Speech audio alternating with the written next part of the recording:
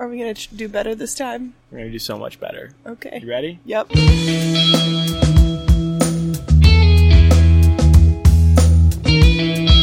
Hello and welcome to On the Bubble, live from Philadelphia. I am your co-host, Powell Latimer of the Greensboro News and Record. Alongside me is your other wonderful co-host, much nicer than I am. Also, much more caffeinated than you right now, I think. I'm really jittery. Yeah, you've been mainlining coffee. I have. And my name is Brooke Pryor, and I'm with the North State Journal. Skip right over the name. You should know me by now, right?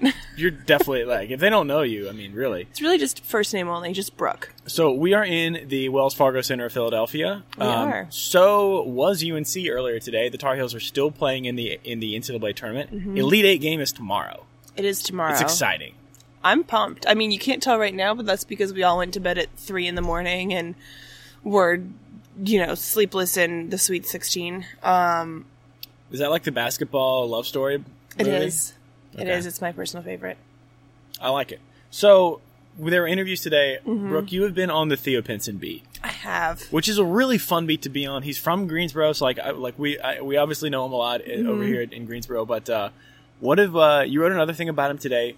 He crashed a press conference. He did crash a press conference. And it was one of those moments where you were like, does he know that he's doing this? Does he know that cameras are on? And then it's kind of like, well, duh, he knows this. It's Theo Pinson. If there's a stage, he would like to be on it, and he would like to be just commanding everyone's attention.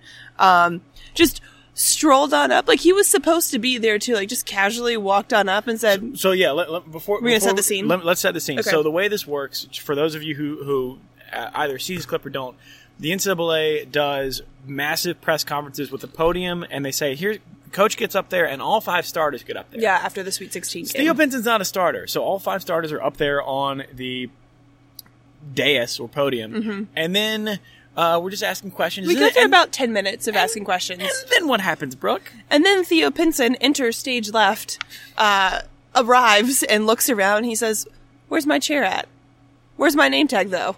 And there's neither a chair nor a name tag there for him. No chair. I talked to him about it afterwards. He said he was going to go sit with Roy, but didn't want to hurt his knee, so decided against that. Sit on Roy? He said sit next to, but I think because he followed up with I didn't want to hurt his knee, I think in his mind he thought about just sitting down on top of Roy, but decided against that. Yeah, that would have been a really awkward... It would have been. As it was, everyone was rolling in laughter. Yeah, it was really fun. I mean, he was only up there for maybe 30 seconds or so. And then he exited. His teammates just lost it. Yeah. Oh, yeah. Bryce couldn't look up. He had his head in his hands and he was shaking. I was shaking in the back. It was very funny. So, I think that's... And you've written about this a little bit. This is what Theo does, right? This is what he is. Isn't that kind of valuable? I think so. Or is he just being a clown, or is there real value in what he's doing as far as being a cut up and kind of joking around and being the talker for that team? Yeah. Is there value to that? I think what UNC needs is a little dose of levity every now and then, and that's exactly what Theo Pinson brings, especially on stages like this where it's so easy to get caught up in the pressure and the, okay, we have to go farther than, any other team has gone. Okay, we've gotten that far, but now we need to really make this a memorable team and a memorable season. Okay, now we need to get to the Final Four. And in addition to all of that pressure, you also have a bunch of people now coming in and asking more questions about the academic scandal and all of that. Now it's being rehashed over and over and over again. And so when you have someone like Theo Pinson who can kind of be a distraction, and not in a negative way, in a really good way, I think, for this team, it helps just the attitude around the locker room. It helps the attitude. I mean, even if people asking them questions, I feel more at ease when they're cutting up and it's not so, politically correct or coach speak or players speak.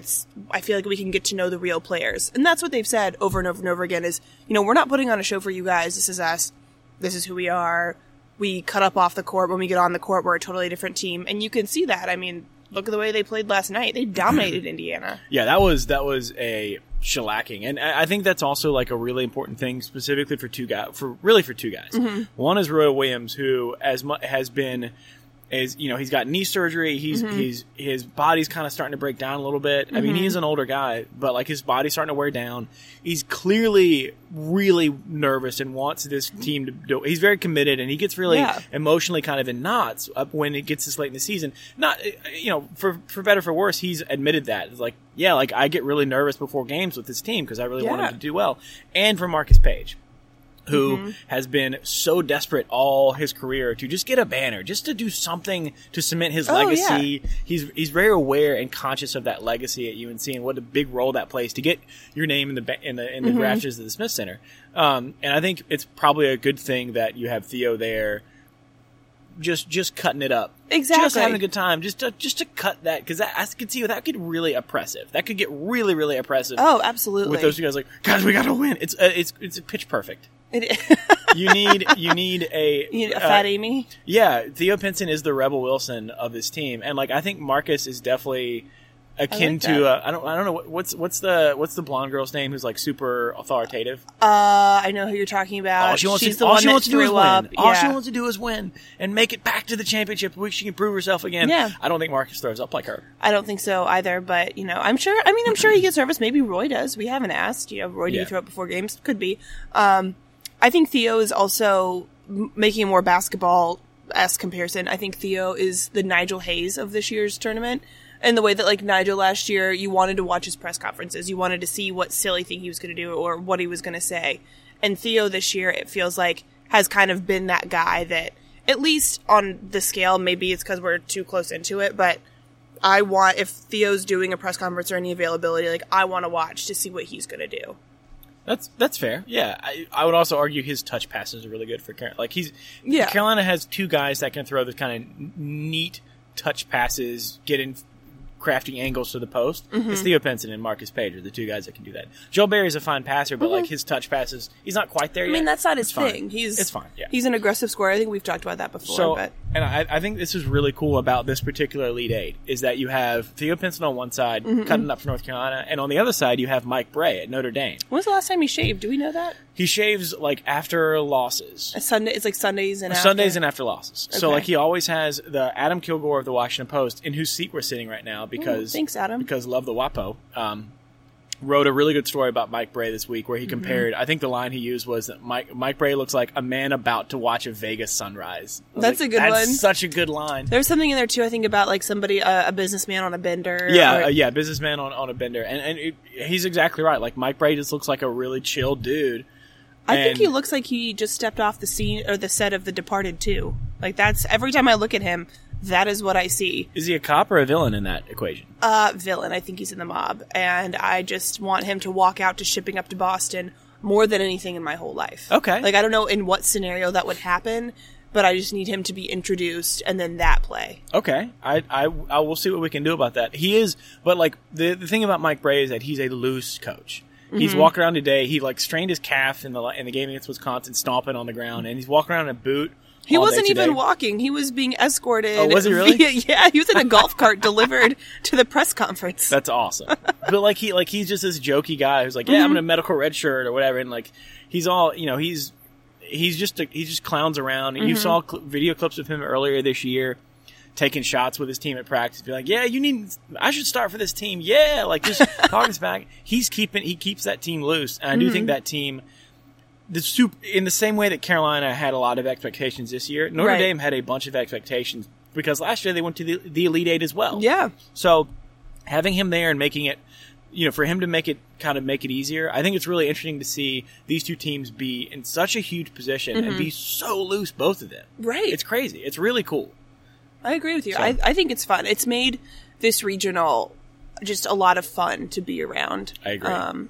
And I mean, I don't know what it's like in the other regionals because obviously we are only in Philadelphia, which has been a very hospitable host site. Okay, I'm trying to be nice, but you can make your noises if you want. I just don't think Philadelphia is well prepared for basketball, which makes sense because like the 76ers are such trash, they don't have to prepare for basketball very often. No, but they are a college basketball town. That's my melting hot takes.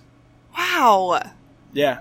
Come at me, 76ers. What you going to do about it? Jahlil Okafor's going to do something about it. I haven't seen him around.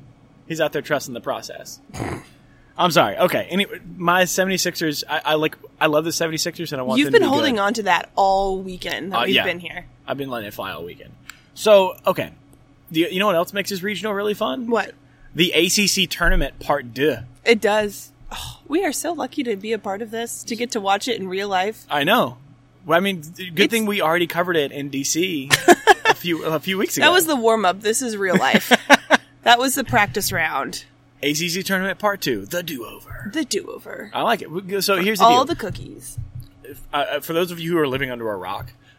Which you're probably not if you're listening to I hope not. Yeah, I don't know if you could get like a podcast under a rock. But if you could, UNC is playing Notre Dame, Virginia's playing Syracuse on this half of the bracket. So the entire Elite Eight on half the bracket is the ACC. Yep. And as much as we are ride or die ACC homers on this podcast, children of Tobacco Road, both of us, that's pretty cool because that means that the ACC is guaranteed one team in the national title game. That's pretty exciting. It's awesome. I hope that it's Syracuse, kind of just like to screw with everybody. Why? And then we have to deal with that Salty would be. Bayheim I was going to for 10 say years. that would just be the most. Just the hot takes from everywhere would come pouring in, and I don't know that I'm ready for that yet. I don't know. We're not ready for that. I don't want that. So, does that validate the ACC as the best conference in the country, or is this just like because there's been a lot of critiques about ACC didn't beat anybody good, they only beat like 11, 15 seeds or whatever, they haven't beat anybody really good. Is there any concern that like has the ACC gotten here via an empty road, or is this conference really good? I think this conference is really good. I mean, we've talked about all year about how college basketball as a whole is down, and I still agree with that. But in a down year, the ACC is still, or is the best. I don't know if "still" is the right word, because you have the addition of the Big East teams that were really good in the Big East. So you've kind of now created the super conference of the really good Tobacco Road teams, the really good Big East teams, and now you've got this dominant representation of two. I mean, I guess you can count Virginia as a Tobacco Road team, an original ACC team, an OG ACC, an OG ACC team, and then two really good Big East teams are now representing the ACC in this year's tournament. And I think, if half the remaining field is from the same conference. I mean, because it could have just easily shaken out the other way around. Like you still have to play teams to get here. Guess who didn't get upset at all? ACC teams. I think that's a succinct way to say what I was trying to say. Yeah, everyone else is getting whooped by Stephen F. Austin and letting 14 seeds beat them, and nope, not the ACC. Nope, just hanging out here, having a good time. Exactly. Pitt lost early, but I think that's the only thing you can point to as far as an upset. I think they were a 10 seed too, so it's not like it was an upset anyway. Yeah, I mean, so again, I would say if you wanted to put a number on it, it's $40 million, which is how much money the ACC is going to make off of this NCAA tournament. Because they are guaranteed to play in every game from here on out that they're able to play in, they'll get $40 million, which is paid out over 6 years. Each game is worth like $1.6 million. Like each unit is worth $1.6 million. Man. So the ACC is going to get $40 million. Paul, what would you spend? If you have $40 million? What would you buy? That's a great question. Definitely would invest some of it, obviously because I'm responsible. Then I would buy a house for mom and dad. Just because, I don't want them bothering me when they want to do retirement things. And I'm going to still be a broke journalist, so I don't want to, I just want to, get them off my back, basically. Okay, that's fair. That's fair. Then I would definitely purchase... I assume that's, we're looking at, that's, $10 million of the $40 million. Yeah, The rest of it, I would totally spend on, really nice food to the point where I would get gout. Wow. That's like Henry VIII. Yeah. That's, you are Henry VIII. Minus the wives I don't want to eat a lot. I want to eat really good food. So you'd just be a foodie. You would use your money as an excuse to be a food star. I'd be like, Anthony Bourdain, where are you? Come cook for me. Or not Guy Fieri, but good chefs. Whoever do just one top chef, come here, cook for me. Let's do this. Whatever you want to cook, fine. Here's $800,000. You come in for a week and cook. Or That's only a week? Yeah. That's a lot of Chipotle. That's like Chipotle for life. Okay, well then what would you spend $40 million on? I'd buy a Nordstrom rack for just me. I don't know if that's exclusive rights to Nordstrom rack. That's I think most of my purchases would be very little things. A nice tailored suit. A nice tailored suit. Oh, that's fair. Well, first I would pay off my credit card debt. That's number one. We are so and that would take off $15 million. We at really least. need some more elaborate things. You could buy. How much did the 76ers cost? Could you buy them? No. The 76ers are worth like a lot of money. Oh, couldn't we buy into a team if we had $40 You could million? be a minority owner of a team. If you could be a minority owner of any professional franchise, I don't know, what would you be?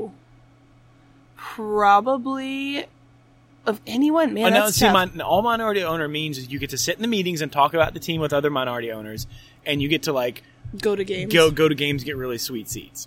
I think I'd want to do the Broncos.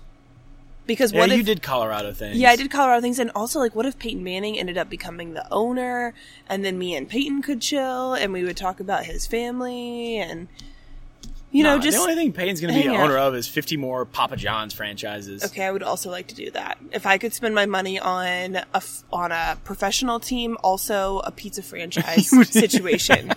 Minority owner of Papa John's. I like it. I'm going to basically take the Peyton Manning approach to life and. Okay, I think it's a good idea. Yeah. Okay, so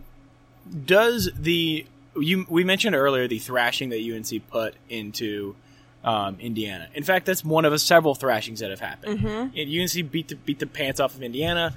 Oklahoma, as we record this, is shellacking Oregon. That's two shellackings in this podcast, and I like it. I'm a fan. I'm not. Yeah, I haven't checked that score recently. But yeah, they're beating the pants off of them.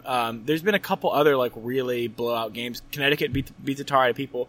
So is this kind of where the tournament is right now? That like you just teams are starting to weed each other out and you blow people out, or can we look at UNC and say, oh, these guys are getting really good? Because Virginia did the same thing. They did, and I'm not at the point where I want to say, oh, there's not going to be another upset, or there's not going to be a close game, because Syracuse-Gonzaga was close last night. So yeah, Notre Dame-Wisconsin was close. Exactly. it wasn't like pretty basketball by any means. God, that's so gross. I know. So I'm not at the point to say that we're at the blowout portion of the tournament yet. I think if maybe that was just the Sweet 16 because that was separating everybody out, and now we're going to get back to competitive basketball. That's what.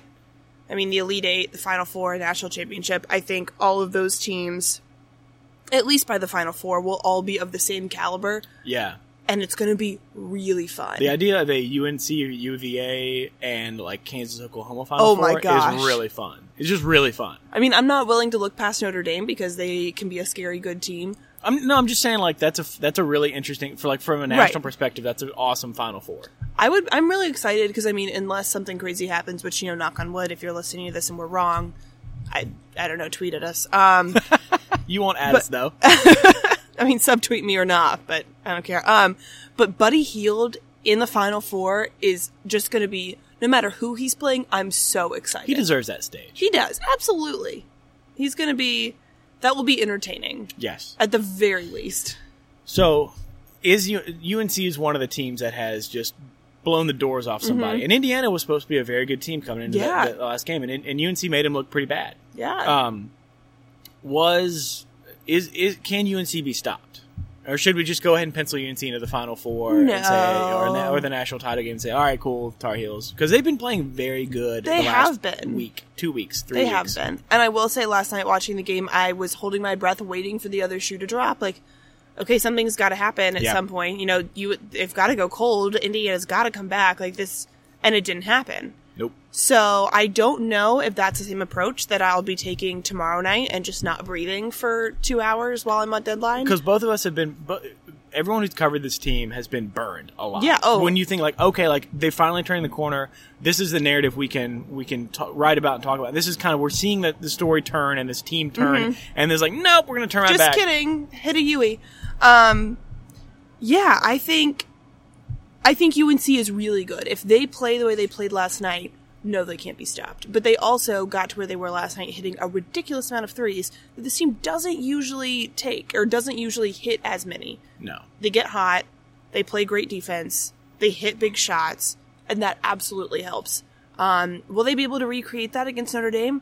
I don't know, but this is also the same team that went on a 24-0 run against Notre Dame in the ACC tournament. Yeah, that was a smacking. I don't think that's going to happen tomorrow night. No. There's no way. But I do like what Marcus Page said today, that Yeah, Notre Dame's coming in here with revenge, obviously, on their minds from that loss. But UNC's also got a little bit of revenge because they've lost Notre Dame 3 of the last 4 times they played. Yeah, I think that's a great point. Because Notre Dame is this kind of weird... Really, Notre Dame has like been the barometer for UNC. Yeah, this for year all especially. of Tobacco Road. Yeah, this year especially, because UNC went up and got beat by Notre Dame, gave up like a 16-point lead, and did basically. And I talked to Marcus about this today, and I was like, so like, what did that game do for your season? And he said, like that game was a perfect example of everything that was wrong with this team and everything that we had to fix. We gave up a second half lead, we got out hustled and outworked, and we after that game we're like, we have to fix this. Now the other losses, they had the Duke loss. That was a different problem. Right. But like Notre Dame game was like patently a 2014-15 loss. For this team. Yes, absolutely. And so like that's a good barometer for like mid-season UNC like trying to figure it out. And then the ACC tournament game where they just blitz Notre Dame is a great example of like that's kind of the highs and lows. Like against Notre Dame, UNC has shown both highs and lows. So I think it's really interesting to see like what happens. Yeah, here. where is this game going to fall? Is it going to be in the high? Is it going to be in the low? Because like Notre Dame's going to score. Yeah, yeah, that is the thing that they do. No, I mean, like they're just really good offensively, and they get their points. So and like, they've now switched up their starting lineup, haven't they? Yes. And they added another ball handler. In the mix. They moved Farrell into the starting lineup to kind of and move Bonzie Colson to the bench just to give them a little bit more. That spreads the floor a little more for them. Bonzie is a good kind of Bonzie doesn't shoot from the perimeter. No, he doesn't live on the 3-point line as much. So it just kind of helps our spacing a little bit, gives him a little bit more fluidity. And UNC has struggled in the past guarding that 4-guard lineup, like a true 2-man as the 4. UNC struggle with that. So there's certainly some interesting matchup things. Notre Dame hasn't been playing great, honestly. They've gutted their way through the NCAA tournament. But like, it's just such an interesting matchup that like this team has been the turning point at every point this season for UNC. Like every single time. I noticed that, yeah, because I was listening to you and Patrick Stevens talk about that last night, really earlier this morning, after the game. And that is, I mean, I was listening to you guys, and I was like, yeah, that is absolutely right. I hadn't thought about it in those terms before, but that has really divided their season. And those are, when you look at the defining moments, those are it. You can throw in the Duke games as there. Well, but that's 2 weeks apart, so like it's not really, it's hard to put the differentiate between the two. But yeah, so all right, what do you think is going to happen? I think I'm not going to breathe for a lot tonight or tomorrow night. Oh my gosh, when is this game? It's 8:49. We have how many hours until? We've got about 25 hours until this game tips off. Okay, quit stalling. What's your prediction going to be? I think UNC wins by 7. Okay. That's fair. In like the 70s range. 70s, do you like 80s. 77, 75, 72, 77, 70, something like that? Yeah, 81, maybe 74. Yeah, okay. Somewhere in there. I'm cool with that. I mean, granted, let's take this with a grain of salt. I thought UNC was going to be like win by 2 points against last Indiana? night. Yeah. Yeah. I'm going the same thing I said last night, UNC by 12. I think it's a close game, and then UNC pulls away. It's a close game at half, UNC pulls away at the end. I just like, that's what this team feels like to me, is this team that like can take the best punch from an opponent right now and then just like grind you down in the second half with good defense. And they're good. At some point, Justin Jackson's going to make a shot. Marcus Page is going to make a shot. May not be the first 4 shots of the night like he hit against Indiana, which was incredible. Yeah, Heat check Marcus is a fun Marcus. It is a fun Marcus, especially in the post game afterwards. Did you hear his quote? He said, "No, I didn't." He was like, "After I hit back-to-back shots, I haven't done that in a while." I was like, "Oh, I might mess around and hit a couple more," and I did. And I was like, "Marcus, you haven't said anything like this in so long." Yeah, it's great. The 0 F's Marcus. Oh yeah, I'm just gonna get some shots up, y'all. I might mess around and hit a couple more. That's what it looked like on the court. It was like, I'm gonna throw the shot up and see what happens. All right. So we both think UNC will win. You think 7. I think 12. I think UNC gets like 85, 73, something like that. Okay. But yeah. All right. Well, so then on to the Final Four. You think UNC is going to be playing Syracuse? If UNC wins, the winner of this game plays who? Syracuse or Virginia? In this ACC tournament breakdown. I think Virginia. All hail the Who's? Yeah. I think so. Yeah. I mean, I think Syracuse has gotten really lucky the last couple games, and they're good. Yeah, they're good, but I think they've been more lucky than good, and that's not a good formula when you play a team that A, knows you really well, and B, is I think, much more talented. I agree. I also really enjoyed watching. I agree with you 100%. But that ACC title game in the tournament felt like a Final Four game. Oh, yeah. And it looked like a Final Four game. And it would really be cool if that was a Final Four game. I was like, that's what that should. These are two of the best 4 teams in the country. They should be playing. Yep. In April. Let's make it happen. And that's good. They did. All right. So we're gonna go get some sleep and maybe some dinner. Maybe some more coffee, or not. Yeah. I don't need any more. No, you don't need any more coffee. Thank you for listening. We'll be back